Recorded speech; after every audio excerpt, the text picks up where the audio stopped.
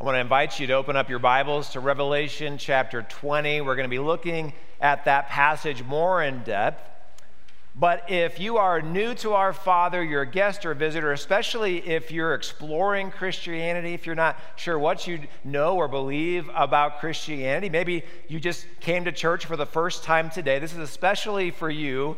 I was trying to think of what it would have been like if a friend invites you to church, or you kind of wandered into this church for the first time, you're watching online, and this is the text that was read. What's going through your mind? Are we at a Harry Potter reading? Or what kind of fantasy book is this? This is Revelation chapter 20. And we don't have time today to go through all the imagery that we see, all the symbols that are being unpacked here for us. But I want to resource you, especially today. This is our second to last sermon. Next week, Pastor Abel is going to preach for us on Revelation 21. If you want more insight into this, we have a resource for you. I'll put Heidi's email up on the screen. Heidi's one of our Bible study teachers. She's on staff with us. She's put together a very nice resource, kind of understanding and unpacking some of Revelation. She's happy to email that to you. So if you have any questions after this sermon, great resource opportunity for you. Check out that great stuff. Now, for today, we're going to look at two things. Mentioned this at the beginning of the service. As we look at this image that John is being given here, there's two things that we really see.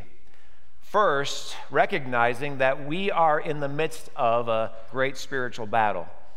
We call it spiritual warfare, spiritual battle. It's up in the heavens, it's unseen, and yet we experience it day in, day out. What does that mean for us? And then second, when we understand the ultimate victory that belongs to Jesus Christ that we see here in this text, it actually gives us a greater purpose in this life, a greater meaning as we go about our daily activities. But first, let's begin with this spiritual battle, this spiritual warfare that we see. And to do that, I know you are already on Revelation chapter 20, but I want to look at some other verses first to really help us understand what's going on here. Because many people accuse John of being a little bit out of his mind. He's been accused that perhaps he found himself some psychedelic drugs. Perhaps he had a really bad meal, he just wasn't feeling good, and he just kind of conjured up all these things. But this is not something, this idea of spiritual battle or Satan having power, this is not something John isolated, came up with on his own. This is a very deep theological principle that we see in Scripture. For example, the Apostle Paul in Ephesians chapter 6, he writes this, that we need to put on armor, the armor of God, so that we can stand against the schemes of the devil. For he says we don't wrestle against flesh and blood. In other words, we don't wrestle against today's political movements. We don't wrestle against human beings. We don't wrestle against a foreign power. That's not our biggest enemy. If you're a Christian here today, your biggest enemy, according to Paul, is against the rulers, the authorities, the cosmic powers over this present darkness, and against the spiritual forces of evil in the heavenly places. There's a spiritual battle waging, Paul says. And as Christians, we need to be aware of it. We need to be concerned about that. We need to be engaged in that battle. Peter also picks up on this theme. He says that we need to be self-controlled, be sober-minded, be watchful. Why? Because our adversary, the devil, he prowls around like a roaring lion, waiting for someone to devour. He's after our very soul. So be watchful. Don't dismiss the spiritual battle. Be ready for it. It's coming. Our great enemy, Satan, wants nothing more than to snatch our soul away if that was possible. And then, of course, Jesus speaks about this all throughout the Gospels. And one of the more famous or well-known places, we've looked at this recently, John 10:10, he calls the devil a thief. He says the thief comes to do what? To steal and to kill and to destroy.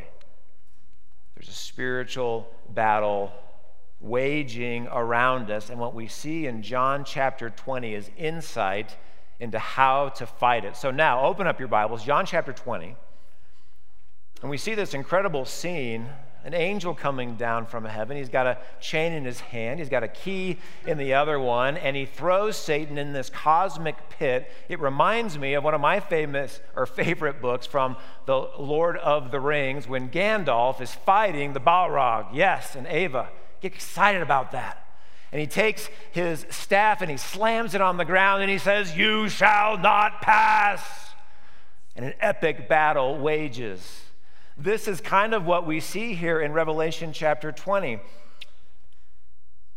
Except for one thing that gets people all caught up and bothered and worried about, it's this 1,000 years that John mentions. See, a lot of people, they start to take Revelation literally right here in this chapter. For 19 chapters previously, people go, yes, John's using symbolic language, he's using metaphor, he's using figures of speech, but then in Revelation chapter 20, they say, no, now he's becoming and he's getting literal. Well, there's some issues with that. First of all, we know from Scripture that, especially Revelation, there's a lot of words that are used that John is trying to show us, help us understand a heavenly reality in a earthly way of understanding. And so what John does is he uses numbers like 7, which is a number of completeness. It's a number of perfection. It means all things together in one place. But when he uses the number 10 or 100 or 1,000, it kind of goes like this. First of all, 10 means complete. 10 times 10, 100, that means even more complete. But 10 to the third, 10 times 10 times 10, that means the most completeness that it could ever be. So in connection to this scripture, when he's talking about 1,000 years, he's really saying all the years that God commands and wants there to be. All the years that God commands and wants there to be. So it reads something like this. He seized the dragon and bound him all the years that God commands and wants there to be.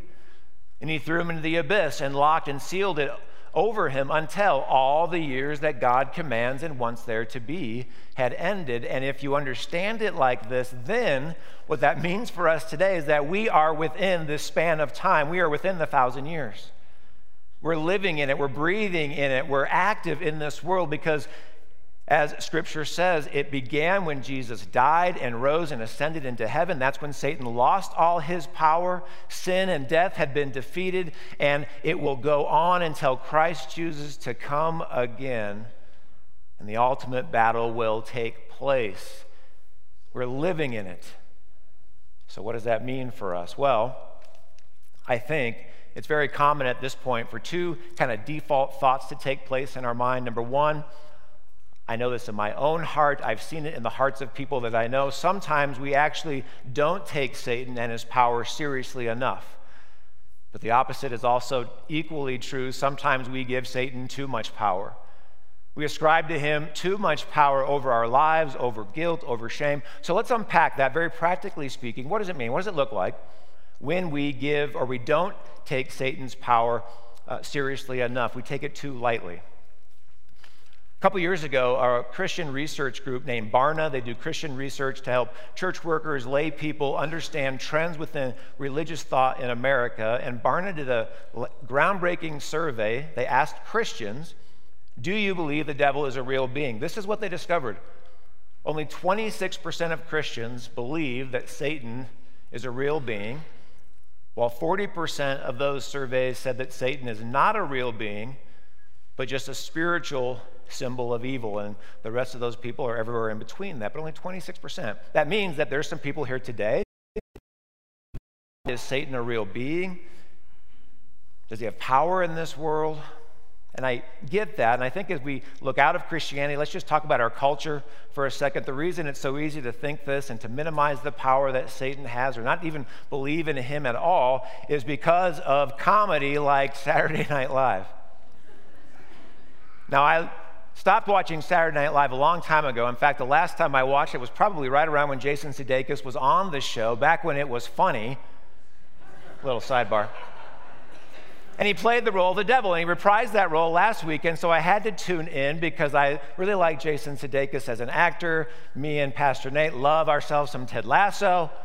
And he reprised the role, and in this role, the devil, he says outlandish things like, I invented Bitcoin. I invented Instagram for kids. I invented the little ad that's on your mobile phone that you can't get away when you're trying to read an article. See, it's funny, it's satirical. And yet there's some truth to this, that we can laugh at images of the devil in a very cartoonish way, a very not serious way, because it deflects from what we know to be true in our own heart, that we ourselves are actually capable of sinning, that we're evil. And it's easy to deflect from that and to not take the devil seriously, not take his power seriously, not take our own sin seriously, again, to deflect away what is the potential in our own heart. And so what do? Well, we point at other people. They're the evil ones, not me. I'm a good person. And what's really happening in our country, I think I speak for a lot of people in our culture outside of Christianity. What's growing and growing in popularity is this idea of karma. It's a Buddhist system of thought, and there's what's now called New Age Buddhism in our country. And whether or not you call yourself a Buddhist, chances are, if you're not a Christian, or even us as Christians, we can fall into this. We think of sin in terms of this. Here's a quote from a New Age, New Buddhist magazine called Positive Resonance. When asked the question, is there such a thing as sin? They say no. Instead, this is what they say, that in life, every action is either based on fear or based on love. Those are essentially our only two choices. And in our earth existence, there's a spiritual law that is popularly known as karma. Karma is simply the universe's natural way of maintaining balance. Karma is simply the universe's natural way of maintaining balance, which means in this system of thought, there's no such thing as evil. There's no such thing as sin. The bad things that happen in this world is just the universe's natural way of maintaining balance. Well, to be very personal with you today, how do you say that to a young woman who's just been sexually assaulted? How do you say that to a child who has been trafficked in the country of Honduras, has been told that if their parents give a certain amount of money, they'll be able to make it to the United States? Instead, they're sold into slavery, or they're on a journey that they'll never get anywhere in their life. How do I say that to you here today if you've just experienced loss and you're missing a loved one? Students here today, if you've been picked on and bullied at your school, how do you say it today when you drive out of this place and maybe one of you gets in a car accident and you're seriously injured? How do we say this is the universe's natural way of just maintaining balance? It sounds so lovely, doesn't it? But it's just a way of the human heart to deflect from our own sin, deflect from the ways in which we are actually causing pain in this world. If we can point to other people, if we can make it just this casual thing, it makes us feel a lot better. But we know deep down inside, if you really examine your own heart, that that's not true. Because there's evil in this world. It is real and it exists. And when we minimize Satan, when we cast him out like he's just this playful, cartoonish character, we have real spiritual risk and danger in our life of actually walking away from God forever. Because what happens is when you minimize your sin, when you don't repent, it cheapens the grace of Jesus Christ, and you believe the lie that you can take care of yourself and you can fix your own problems and you can protect your heart in this kind of cartoonish way. Let's not minimize the power of Satan. But on the other hand, it's equally true, and it's equally, I think, the default of the human heart is to give Satan too much power, to give him too much control in our life. And I'll give you an example, a real story. It happened several years ago. I was mentoring one of our students in youth group. He came to me, he confessed a sin. He had a lot of guilt and shame. He did something that caused pain, and he himself was feeling that pain, feeling that guilt, feeling that shame. We talked about it. He repented. I looked him in the eyes. I shared the gospel with him, the promise that, yes, there's going to be consequences in this world, but you are good with God. He loves you. That's why he went to the cross, for this exact moment, so that you could experience his grace and his love. You and God are good. This young man, the next Sunday, went to church. He received the sacrament. And I saw him going up to the altar, and I prayed for him in that moment. God, would you please give this young man what he needs? Assure him that he is good with you, that you have won over his life, that there's forgiveness in you, oh Lord. But the very next Wednesday, you know what he did? He came to youth group, and he had the same tears in his eyes. And he looked at me, and he says, I just don't believe it. There's no way that God could forgive me. And this process went over again. I say the same things, and he goes to communion, and the next Wednesday he would come back. It was like if the gospel was an arrow, I was pulling back the bow, and I would release it, and that arrow would go to his heart, and there's a big metal shield around it. It would just bounce off his heart. So that's an example of getting Satan too much power and control in our life. It's as if Revelation chapter 20 didn't happen, that Jesus is not the great victor, but that Satan has somehow overcome the battle, and that Jesus' death and resurrection meant nothing to this young man. But let's talk about ourselves here. Are you stuck in guilt and shame? Are you giving Satan too much power and control over the things that you have done? And you've repented, but you just can't believe this gospel is too good to be true. How can it be? If that's you, let's go back to Scripture here and look with me at Revelation chapter 20. But let's look at this battle, the final battle, verse 9. And they marched up over the broad plain of the earth, and they surrounded the camp of the saints and the beloved city. This is Jerusalem. But fire came down from heaven and consumed them, and the devil who had deceived them was thrown into the lake of fire and sulfur, where the beast and the false prophet were, and they were tormented day and night forever and ever. This is the ultimate righteous revenge story. This is Braveheart. This is Gladiator. This is The Godfather. If you want a sports analogy, this is the Rockies finally winning a World Series. This is the victory, which means that Satan doesn't have power over your life, as Cassie and Jacob told us. This is the power that belongs to Jesus and Jesus alone. He has won the victory over sin and death, and your guilt and shame are gone. When you repent and when you confess of those things that weigh you down, you are good with Jesus. Can I get an amen? Amen. That's the gospel. And when we look at this text, when we understand that we are in the middle of a spiritual battle, and yet when we understand that the reality of God's grace overflows, that the victory is ultimately the Lord's, that means the victory is ultimately ours. What that does for us is actually change the trajectory of our lives. It gives us a greater purpose. It gives us greater meaning. You know, for example, we're going to go out after this second service. My wife and I and our son, we have a basketball game. I was the coach of the boys last year, but I got fired by my wife, and now she's the head coach, and we're going to go to this basketball game. And you know, we go to these games, and maybe some of you have had this experience before. You're in this right now, your kids play sports. We're not going to this basketball game just to win a game, just to teach basketball. No, because Christ is victorious, because he is on the throne. We're going to this basketball game with greater meaning and purpose. We want to teach the boys the game of basketball, yes, but if the Lord would open up a conversation that one of these young men could hear about the victory of Jesus Christ that is theirs, hallelujah, what an amazing opportunity to share the gospel. If you're going to school on Monday, you're not just going to school to learn.